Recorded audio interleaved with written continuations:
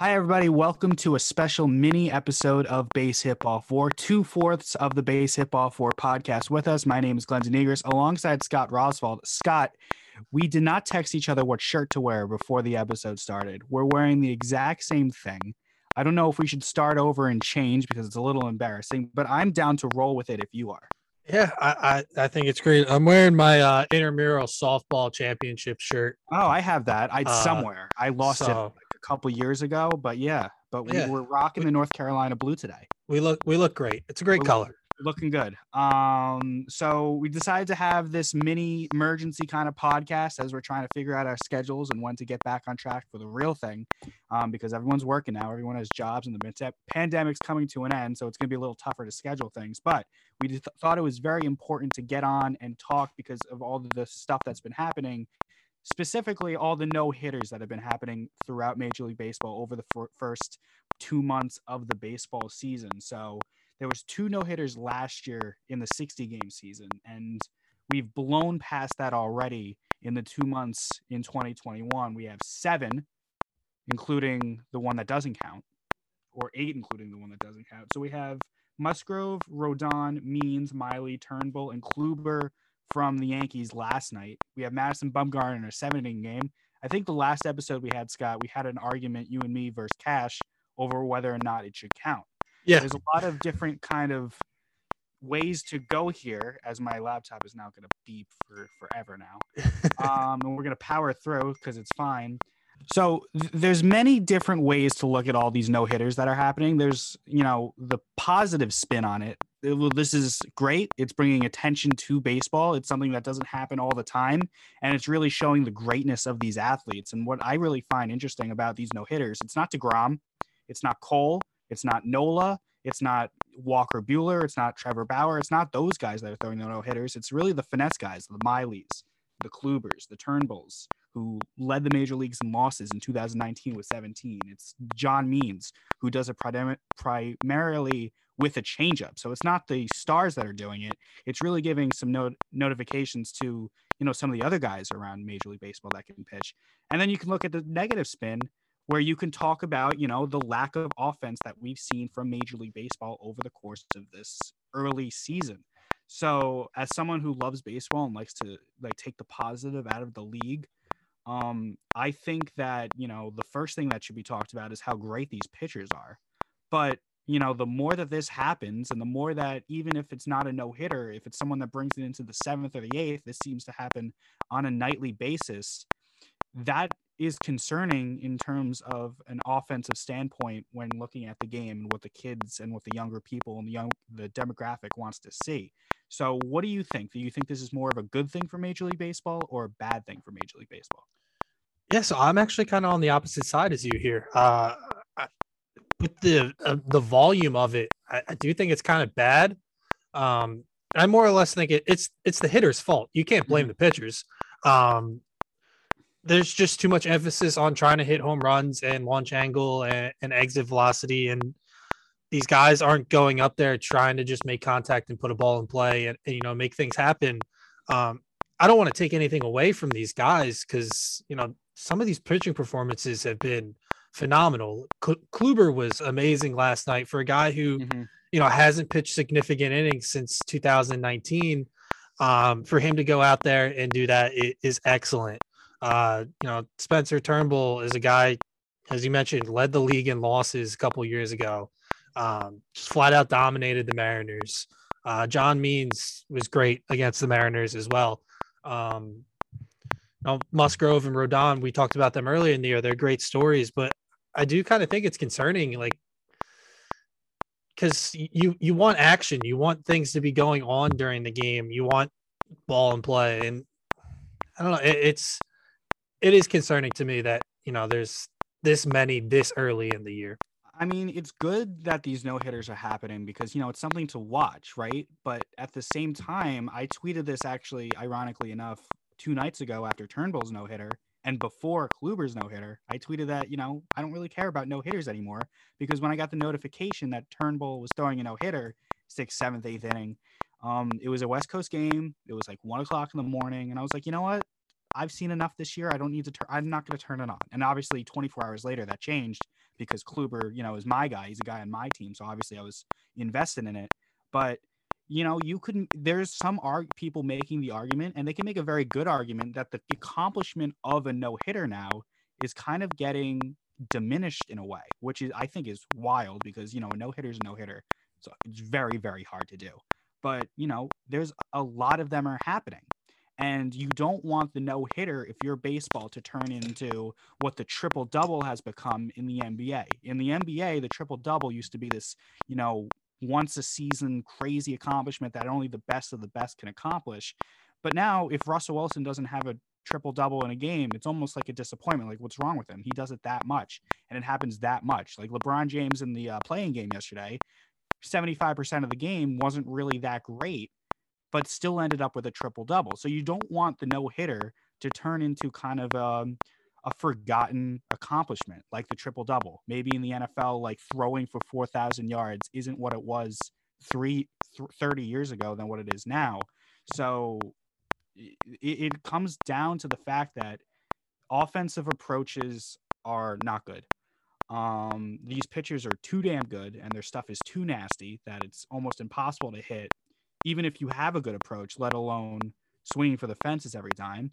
And obviously the shifts have been a big factor in the lack of offense. And let's be honest, 2 years ago, we were all complaining that there was too many home runs. They juiced the ball or whatever. Now they changed the ball back to what it originally was. And it's been worse. The game's been worse. They thought that taking away the home runs would add doubles in the gap and more chances in the field and more base running first to third, first to home. But it's just been added to more strikeouts because the pitchers can move the ball so much more than they were used to. So it's kind of a catch 22 for Major League Baseball. What do you want? Do you want what you're getting in 2021 with these no hitters every week and just historically low batting averages across Major League Baseball? Or do you want what you want in 2019 when everyone's hitting home runs and games are very long in terms of time, but a lot of runs are being scored? So what's better in terms of what for the future of Major League Baseball? What's the better game? Yeah. And Major League Baseball kind of put themselves in this spot because they want the shorter games, but they want more action too, but you can't have that when you're taking away the offense and making it all about pitchers. I'd much rather see home runs on like I'd rather see that. I personally, that's what I'd rather see. And, sprinkle a no hitter in here every once in a while. Like I think it's much more impressive when, the offenses are dominant and then a guy comes in there and, shuts somebody down. But, when the Mariners as a team are hitting under 200, like whoop do you freaking do? You threw a no hitter against a team that can't even hit over 200. Like it is. And I loved your analogy of the triple double of it, like it means nothing anymore. And like, you shouldn't want that for a great accomplishment like these guys are having. I don't know. I personally, I'd rather the Major League Baseball say we want more runs, we want more, action in the field. I don't know. I think they've put themselves in this spot like they typically do. They dig their own graves and they have to get themselves out of it. And seems to be a pattern. It seems like they tried to overcompensate the home runs of 2019, so they went to the far extreme the other side. They were far extreme one side, and then they changed it now 2 years later to the far extreme on the other side. So there has to be some way to get in the middle of what these last 2 years have been, or last 3 years, and if you don't count the pandemic shortened season. But I think you have to be able to do this if you're Major League Baseball. We can't keep fucking with the baseballs. You can't keep winding them up or loosening them up. There has to be different ways to integrate offense into Major League Baseball and still have these pitchers pitch well and be as good as they are, because everyone loves to see what DeGrom and what Cole and what Bauer can do, or Ohtani now that he's finally healthy. So electronic strike zones shortening the mound, pushing the rubber back, maybe even chopping off half of the strike zone, because, these pitchers today, this is what we didn't see this 15 years ago. Pitchers today are living high in the zone with the fastball. When we were taught to play baseball, Scott, I don't know if you were taught the same thing, but when we were taught to pitch, it was to keep the ball low. Yep. Right? Get the ball down. Keep the ball low, get ground balls. Now it's a completely different. It's turned on its head. You're being taught to get the fastball up in the zone, create lift if you can, and go for the strikeout. And that's really making the game boring. They call it the 3 true outcomes: the strikeout, the walk, the home run. And, there's no action, and that's not an entertaining product to consume if you're a fan. Yeah, honestly, I mean, I think one of the first things that Major League Baseball can do is limit shifts and how many guys you can put on one side of the field, how often you can shift. Like, I think that every other sport has an illegal defense, except like that should be something that they should look at. I mean, a long time ago they lowered the mound, down 1968, and that changed the game. They're experimenting in the Atlantic League with moving the mound back. I don't love that. I don't think that's great, because you got to then teach all these guys how to pitch again. From it, I mean, it's a foot of a distance, but like that's a huge difference. You got to kind of readjust. So I think it's you banning the shift or limiting the shift. I think that that creates a lot more offense. Like, could you imagine like now if like Tony Gwynn was up there and some team decided to shift on him? Like, he would laugh. Yeah, Tony Gwynn would gladly take that slap to the left side of the field and take a single and get on base so his teammates can then do something. Guys like don't take pride in that. Like, they just want to hit a home run. They want to look cool. They want great home runs are awesome, and it shows that you're really good. But like, so does just hitting a ball the other way, getting on base and making something happen. And it's just not there. Like, we've seen stolen bases go down. That's, a product of analytics, but like, that's an exciting play is a stolen base. Like, that's a good play for your team. I don't know. Hit and runs are obsolete at this point. Like, I don't think an 8-year-old even knows what a hit and run is anymore. Probably not. And it's sad because like that's like how we all grew up playing baseball. That's what we watched. That's what we're used to. Yeah, they got to figure it out, because we don't want these guys. We don't want to be sitting here saying, oh, Wade Miley, like, oh, you didn't really achieve anything. Like, that's commonplace. Like, that's a great moment for a guy who's kind of been a journeyman of a pitcher, and to go out there and do that was great. And we shouldn't be, trying to take that away from him. And, it's weird because the game has been consumed by analytics, right? So they're looking at the strikeout and they're equating it to being the same thing as a fly out or a ground out. It still equals 1 out. And their argument against what we're kind of preaching of getting back to the old days of, 10, 15, 20 years ago, when you have a 2-strike approach, you choke up, you go the other way. I don't know how much you saw of the Yankees-Rangers series this week, other than the no-hitter, but the Yankees grounded into an absurd amount of double plays, like an embarrassing amount of double plays. I think it was like 10 in a 4-game series, and it killed every single inning, basically.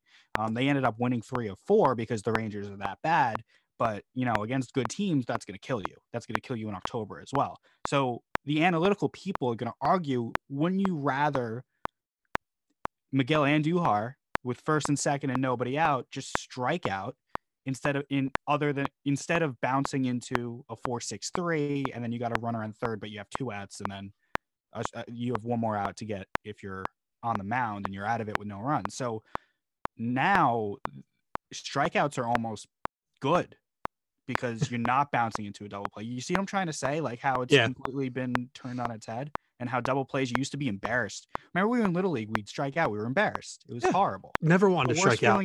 The worst feeling in the world was to strike out. Now it's almost like a relief when you see a strikeout, because, oh my God, at least it's not a double play. Yeah, and that's where analytics are wrong, and that's where you got to have a sense for the game and understand what's going on. Because yeah, like, all right, great. You put the ball in play, like something could happen. That shortstop can boot the ball, and now you got runners on first and second, or that runner on first, takes advantage of that and gets to third. The Like, analytic people are going to be like, well, how often does that happen? Statistically, they're not going to make the error. yeah, but like it's still gonna happen. You're Still could human. happen. It's baseball. Like you never know what's gonna happen. It's a weird game like that where anything can happen at any moment. Yeah, I don't. You're right. People don't fear striking out anymore. There's not like a consequence to it. The only time I ever got ejected from playing baseball was because I struck out 4 times in a game and I threw my helmet in the dugout and the umpire threw me out. I was mad at myself. I wasn't mad at the umpire. I was mad at myself for striking out. Yeah. Like you never wanted to do that. I would have much rather put the ball in play and let something happen and make the other team do something than swing at 3 pitches or look at 3 pitches and go sit down and then have to go play the field. I don't know. It's just the way I think about it. I think that's how it should be looked at, but it's not. And the robots run the game. And yeah.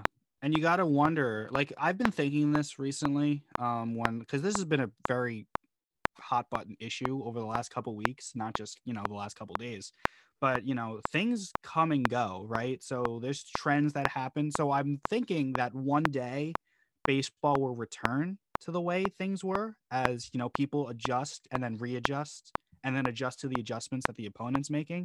It wasn't that long ago that the Royals won the World Series against the Mets because they just never struck out. Like that was the reason they won the World Series.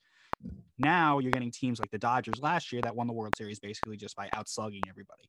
That's what the Rays did to win the pennant as well. So you got to think that maybe 5 years from now, who knows, maybe we're back to the Kansas City Royals 2015 brand of baseball. But right now, it's kind of in a transitional period where this is the way baseball is going to look right now, and the diehards will stay with it. But maybe the younger demographic is we're gonna miss. I don't know, but baseball is not suffering. You see the ratings for Sunday Night Baseball on ESPN is very, very good. The MLB TV ratings are through the roof. So it's weird that we're getting a worse brand of baseball in terms of, I guess, action and offense, but getting very, very good ratings streaming wise and on the networks. I'm not sure why that is, but I definitely think that, you can change all the rules you want. You can make the mound flat if you want. You can cut the home plate in half. You can do all these things. It's going to start at the youth level to change this. You got to teach them from 8 years old up through the high school ranks that you got to have two-strike approaches. You got to know how to take an extra base. You got to know how to bunt. You got to know how to hit and run. You got to know how to shorten up and slap the ball the other way. I mean, that's just, at the end of the day, that's what's going to change Major League Baseball, because by the time these kids get to that level, that's the way they're going to play. Yeah, I agree. It's a hard thing to do, and it's a hard thing to accomplish. But what the kids see is it's what they're gonna do, and that's what they're gonna emulate. Like everyone. They're watching Aaron Judge and Bryce Harper and all these guys just take hacks, no matter what the count is. Their 3-0 swing is the same thing as their 0-2 swing. We've been taught that that's not the right thing to do, but that's what these kids are now being taught is the right thing to do. So it's just a different game. Yeah, and it's just funny because like you look at a guy like Freddie Freeman who won the NL MVP last year. He is a guy that chokes up and he changes his approach depending on the situation. He'll go the other way. He'll put balls in play. So like, it's not like it's this anomaly thing that you can't be successful doing this. There's people that do it. Yeah, I mean, as you said, Freddie Freeman does it. Joey Votto had a great year doing it. Anthony Rizzo's had a good career doing it. Like Mike Trout does it. He's the best. Exactly. Mookie Betts does it. They're not all home run or nothing. It's just it can be successful doing it. It's not like you can't. Hell, Barry Bonds did it. Barry Bonds choked up on his bat all the time. Yes, he took steroids and he cheated, but he had that approach his entire career. And you still have to hit a baseball to be good. So I saw a funny tweet. Somebody tweeted out a picture of an old Daily News clipping, the newspaper in New York from the 50s, like criticizing Mickey Mantle because his bunting that season wasn't good. Like Aaron Judge would never. I don't think Aaron Judge is squared to bunt in his 5-year career. And Mickey Mantle was a guy in the 50s. He would bunt. Yeah. Like Yeah. Judge probably doesn't different. know how to bunt. He I probably don't think couldn't. Judge has ever in his life bunted. I don't think that's probably why too, because these guys in the major leagues, even like the bottom tier kind of bench player guy, when they were in high school, they were the man. They were the best in their region, and they probably never bunted. So these great athletes that are major league quality, when they were younger, they weren't asked to bunt because they were asked to hit the home runs, and that's what we've gotten now. We don't have a lot of 5-tool guys. There's like one Acuna and there's one Trout, and there's not a lot of guys that can complement that. Yeah, absolutely, 100%. Some guy that is complimenting everything, a guy that I guess I was wrong about, whatever, is Shohei Ohtani. Now, Shohei Ohtani is really interesting because I don't remember a baseball player, Scott. I don't know if you can correct me. I haven't seen a baseball player get recognition from stars from other leagues. Kevin Durant talks about Shohei Ohtani. J.J. Watt talks about Shohei Ohtani. I don't remember another baseball player getting that kind of love. I don't remember Trout ever getting this kind of love. I don't remember Judge in his 2017 rookie year. Mookie Betts, Kershaw, all the greats that have come through the league. Maybe Jeter at the end because everyone was just like, giving him his goodbye tributes. Yeah, and that was different. But that was different. But like in his prime, based on performance, I don't remember guys from other leagues talking about a baseball player the way Shohei Ohtani gets talked about in the, I guess, sports athletic community. Yeah, and I think that's a great thing for Major League Baseball, that, Kevin Durant and J.J. Watt are acknowledging his excellence. They're not just scrubs in their sport. They're top of the line, future Hall of Fame guys in their sport. Yeah, and I mean, and I think it's another good thing that it's an international player as well to be able to market that, to the Japanese and to the Asian markets. And I mean, Acuna doesn't get, the love outside of the game, but, another international star that, they can market to the Latin American community. But, Shohei Ohtani is incredible. I know, his health is obviously, it's been an issue, but what he's doing at the plate right now is phenomenal. And he wasn't the most popular player with this group of people, yourself, Ty, and Cash. Well, I think spurned the Yankees in free. Yeah, I think that's part of it. And then I still contend that Andujar deserved the Rookie of the Year over him. But other than that, he's been great. What he can do is incredible, and the fact that he can go out there and throw 102 miles an hour and go up there and hit a game-winning homer. Not even hitting home runs. He's hitting 450 home runs on 99 miles an hour fastballs that are at his eyes. And like he can run too. He can steal bases. It's not something he does a lot, but he's just a phenomenal athlete. Did you see the photo of him shirtless the other day in the interview? Right. Like, yeah, he's jacked. He's a specimen, and I think it's a great thing for baseball. And I hope he can be a little more healthy and consistent on the mound, because he hasn't fully shown that yet to be, his stuff is great. He's got awesome stuff. His control's a little, leaves you want more. And he only pitches every 10 days. He's not on a normal pitching rotation. And I think, playing in the field or DHing every day plays a factor into that. But when you're doing stuff that hasn't been done since Babe Ruth, you're doing something right. Yeah. I mean, what I hope from this, and I'm still not, totally on the Ohtani train. Let's not get crazy. It's very hard for me to admit when I'm wrong. I don't know if you know this about me, Scott. It's very difficult for me to do that. So I'm not totally there yet, but I will say this. I really hope Ohtani turns into a little bit more of a trailblazer in Major League Baseball, and especially at the youth level, because we talked about a couple minutes ago how, kids are they get inspired by what they see from the professionals. They're very influenced by what they see on TV from Acuñas and Trouts. I would love to see Ohtani lead to more two-way baseball players. I think that would be so awesome for baseball. Like Ohtani shouldn't be the last of his kind.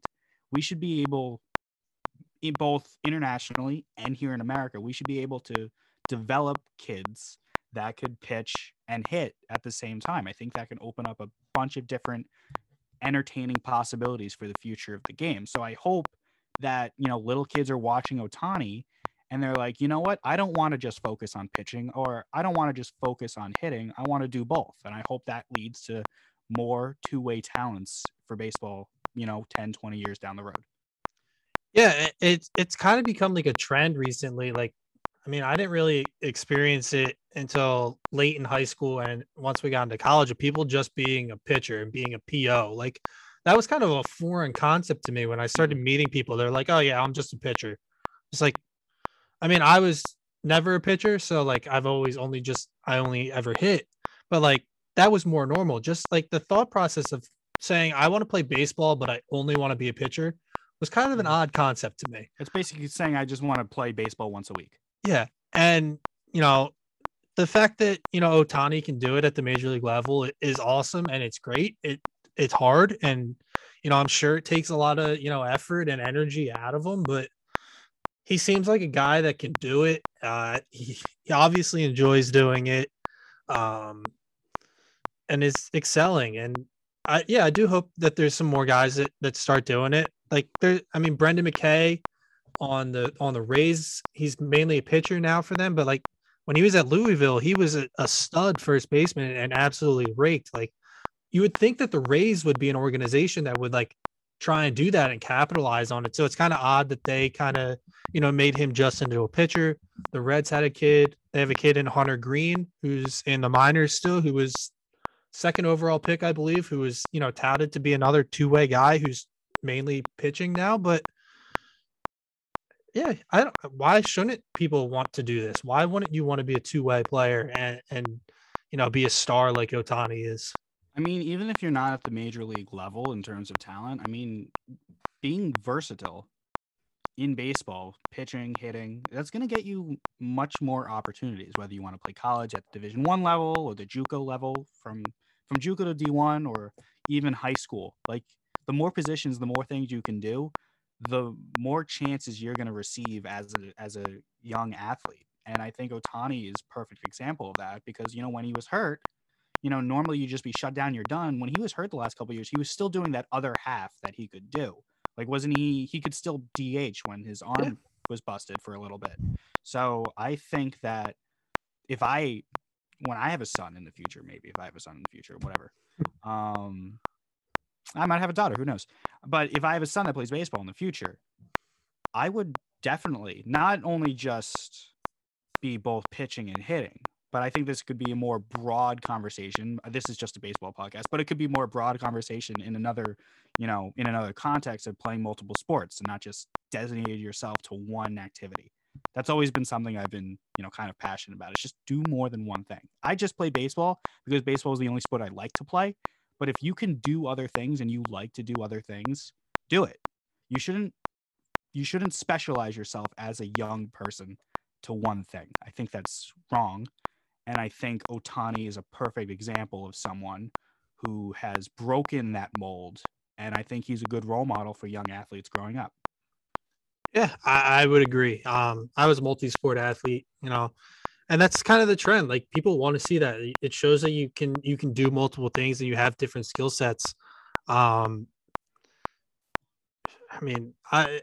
you don't want to be Shohei Ohtani, I think you're kind of crazy. I mean, I would want to be Shohei Ohtani if I could. I would have no problem being Shohei Ohtani right now. Let me go up there, throw 102 miles an hour, and hit 450-foot homers, because it's awesome. He's going to have a lot on his shoulders now with Trout being out for about 2 months, and it's going to be hard.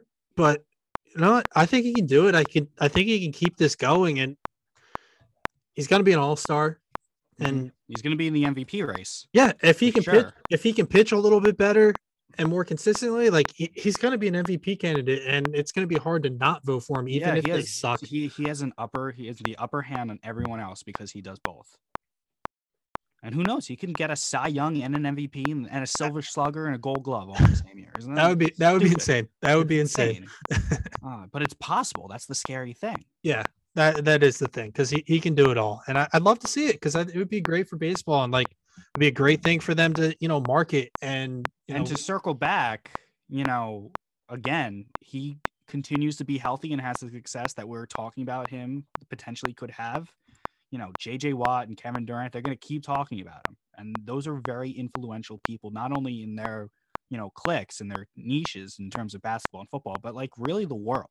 A lot of people love, like, those athletes are more worldwide than baseball players are. So you have those guys talking about an international baseball player. That's a perfect storm of PR for baseball.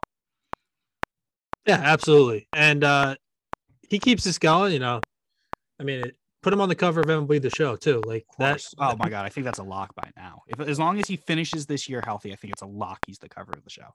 Yeah, he's got to be. And, just we've harped on it 1,000 times. It's just Major League Baseball needs to do more to get their game out there, get their players out there, get them more well known. And they have a huge opportunity with a guy like Ohtani because, baseball is huge in Japan. It's huge in, Southeast Asia. Like, keep expanding that game and keep letting it grow.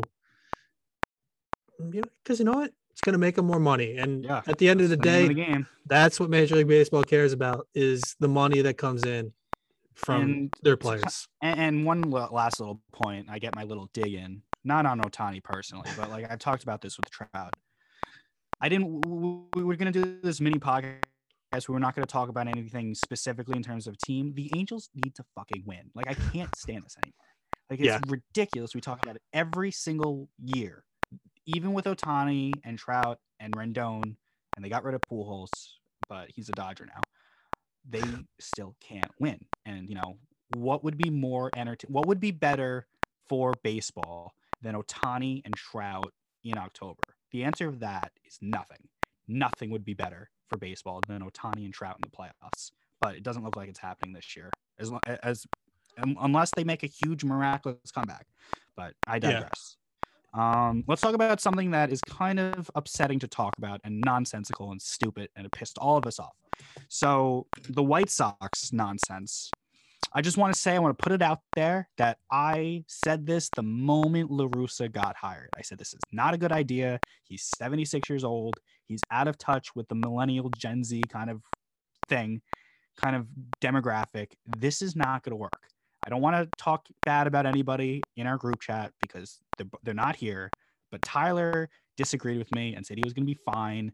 And it looks like, for the most part, I'm right because Tony La Russa completely made himself look like an absolute moron this week. So, quick recap. White Sox, who are, I believe, have the best winning percentage. They do. The best winning percentage in the American League. They're destroying the Minnesota Twins. Minnesota Twins, Scott, are quietly having the worst year ever. Like, they suck. Terrible. They're horrible. 15-28. So they're destroying the Twins, right? So the Twins bring in a position player to pitch, and breakthrough star for the White Sox, Yermin Mercedes. Am I saying that right? Yes.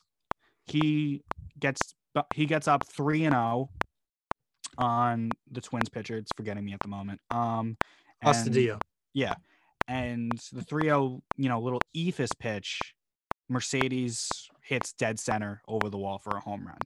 Now, when I saw that, I initially cringed a little bit. I will be honest. I did cringe a little bit because we've been taught growing up that that's not what you do, but we're trying to recalibrate our minds to say, no, that's fair game. And I did end up agreeing that that is fair game. But at the end of the game, or I think the next day, whatever La Russa had his next press conference availability, he threw his own player under the bus, calling him clueless, saying all these things about how, the unwritten rules and blah, blah, blah, and how that's not how you play, and how he's going to have to be disciplined within his own family. And then next game, he gets thrown at. La Russa's like, I don't have a problem with that. So he's basically doesn't have a problem with his own guy potentially getting hurt.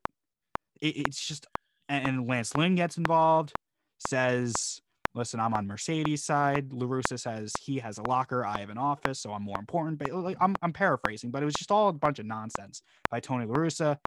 This is something that could really disrupt a locker room that is really taken off a little bit in the AL Central, up 2.5 games, best record in the American League. This is not good. This is really not good. Yeah, this is bad, and this is bad for baseball. And you're right. Tony La Russa is not going to pan out in Chicago. Mm-hmm. I mean, their record's fantastic, but how much of that is actually La Russa at this point? Yeah, because he's even made like managerial mistakes with. He didn't know the extra inning rule. Yeah, so he knows the unwritten rule, but he doesn't know the extra inning rule that when there's a runner on second, the pitcher doesn't need to run; they can pinch run. Yeah, and what rule is more important to care about at this point? Yeah, and they lost that game because of that. And yes, he's a Hall of Famer. He had a great career, but he was out of baseball for managing for what, 10, 12 years? Like, yeah, that Cardinals championship was the end. It had been a while. And you know what? If they'd handled it in-house and nothing was said, you know what? That's fine.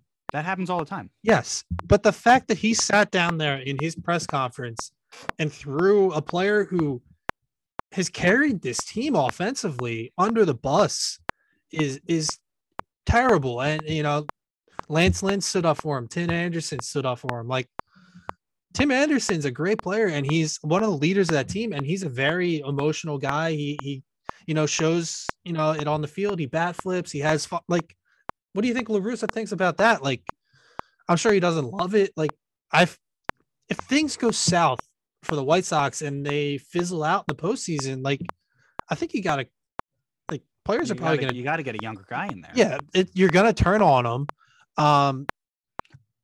And I don't think they do it because the White Sox owner, he's the same owner of the Bulls, right? That's the issue. He's a very loyal guy. Like he didn't fire Krause. Remember the Last Dance thing? They all hated him. Krause kept him, or the owner kept Krause. So it's going to be the same thing here. But you know, if I'm the White Sox owner and I'm seeing all this, I'm having meetings with my star players behind La Russa's back, and I'm going to make a decision whether or not he's the best guy to lead this young, talented White Sox team.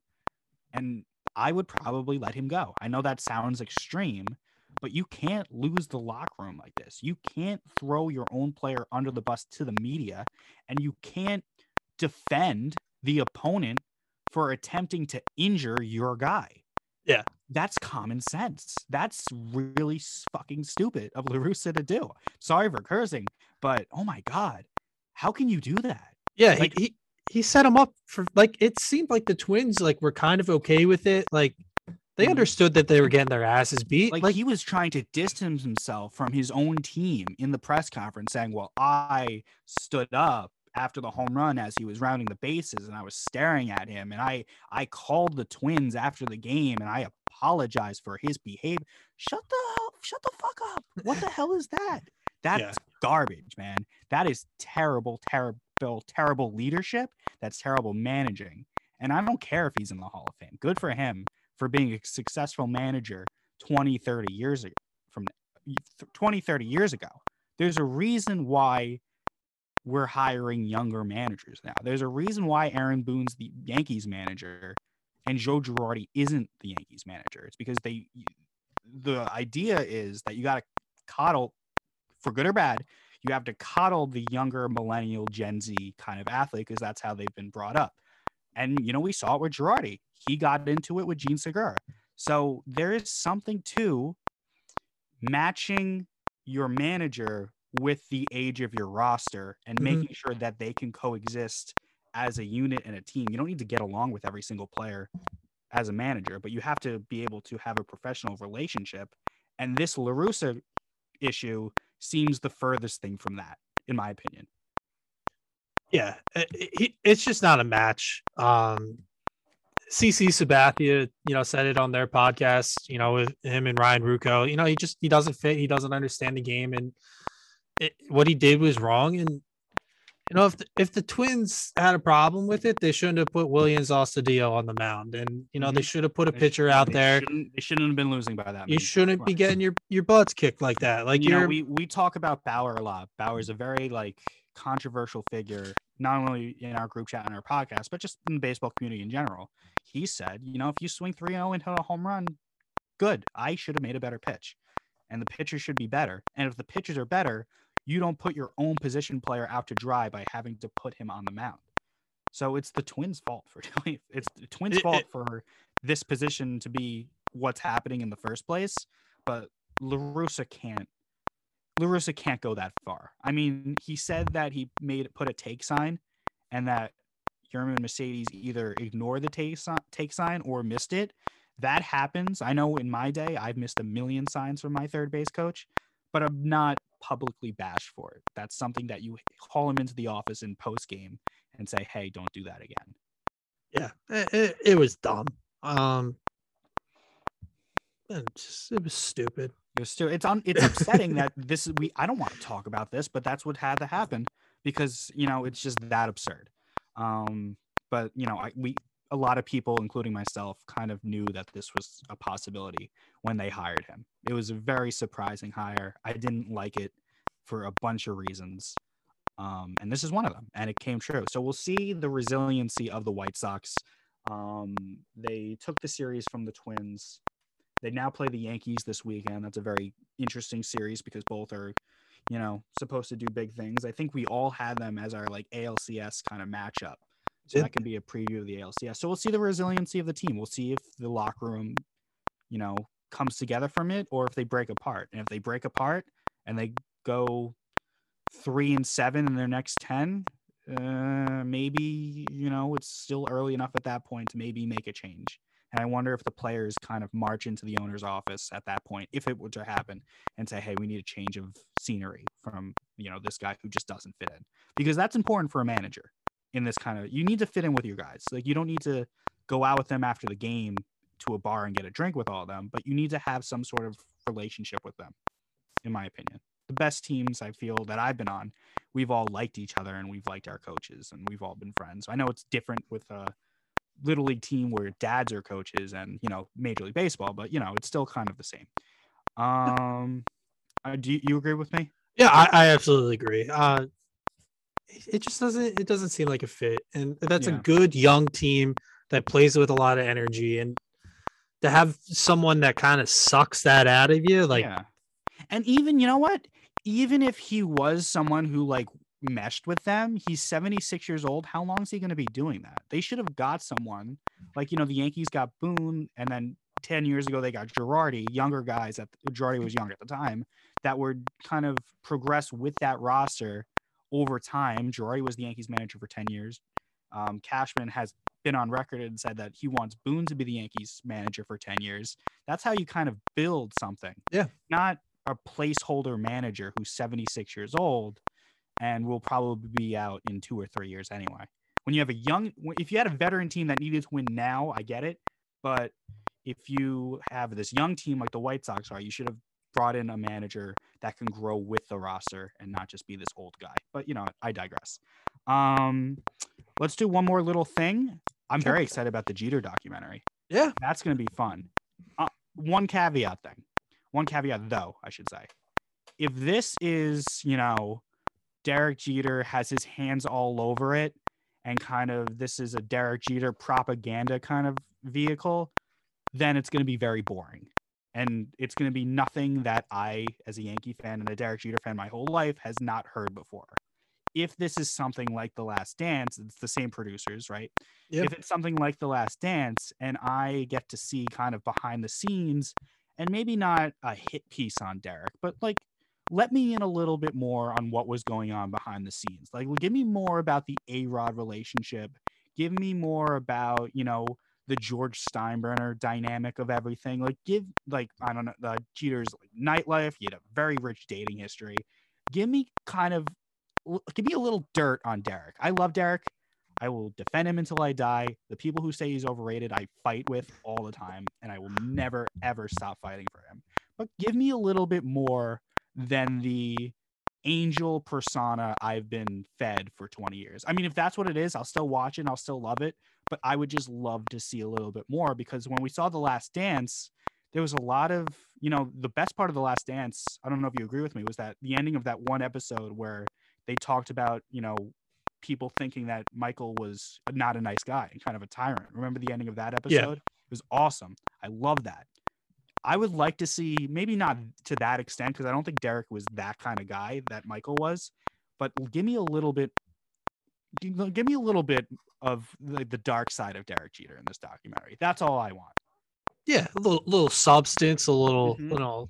something that you don't know, because Jeter, he was a star, but like He was boring. he was quiet. You didn't hear So a when lot from him. they said 6 parts, I was like, really? Yeah, they must have been working on this for a while, or they Mhm. got a lot of information, and I am excited about it because not as a growing up a Yankee fan, like my best friend growing up was a huge Yankee fan, loved Jeter, like so, like I heard about him, I knew him, like I didn't, it's not my favorite player, but so it'll be nice to see that side and learn even more about him, because he's a great player. He is great, first and foremost, he's a winner, and Mhm. that's what matters the most to me is, can you help your team win? And he did that from the day he got there, and he did that until, the day he left. And Yeah. he's starting to build that in Miami too, because they Mhm. beat the Phillies ass again tonight. Mhm. Happens. Guy's just a winner, and that's what should matter. And I am excited for it, and should be good. Yeah, I mean, it's gonna be fun. I mean, there's a lot of people now. We're getting old. I don't think we realize how old we are. So like the 14, 15-year-old kid probably doesn't remember watching Derek Jeter play the way I remember watching Derek Jeter play. So he's been retired for 6 years now. So I think this could be a little bit of a kind of like a documentary just to kind of put a ribbon on everything. He gets inducted into the Hall of Fame in July. So maybe they just make this so there's a one-stop shop for people to get their Derek Jeter kind of lecture or crash college course on Derek Jeter's career, maybe kind of like how Michael Jordan was, because I didn't watch Michael Jordan play. I was too young. But someone who watched Derek for a long time, I would like to see something. I would like to learn something that I don't already know. So that's my challenge to this documentary, is to teach me something, because I think, I'm kind of stubborn in this. I think I know everything about Derek Jeter. So prove me wrong. Tell me something I don't know. And then I'm sure it's going to be great either way. But, that was kind of that's my 2 cents on this documentary. Yeah, I'm excited for it. Should be good. Yeah, should be good. So we got the no-hitters done. We got the La Russa. We got the Ohtani. We got the Derek. Is there anything else that happened in the last couple of weeks in Major League Baseball that you would like to touch upon before we wrap up this episode? I think we hit the hot stuff. What was important with going on, all the no hitters, Ohtani's greatness. I think we got it. Hopefully, we'll be back. Yeah. Hopefully, we get full crew. Everybody in. It's hard. Jobs suck. All people 4 of us have jobs. There was one point, I think you are always working. I was the only one working at one like point. This time last year when we were doing it, like all the 75% of the podcast was unemployed, and this is the only thing we looked forward to every single week. And now, all 4 of us have jobs, and it's tougher, but we will figure it out like we always do. Yes. But we will be back hopefully with Tyler and Cash and the crew sometime next week. Until then, enjoy all the no-hitters that happen from now until then. And for Scott Roswell, my name is Glenn Denegers. Thank you for listening to Base Hit Ball 4, and we will see you next time.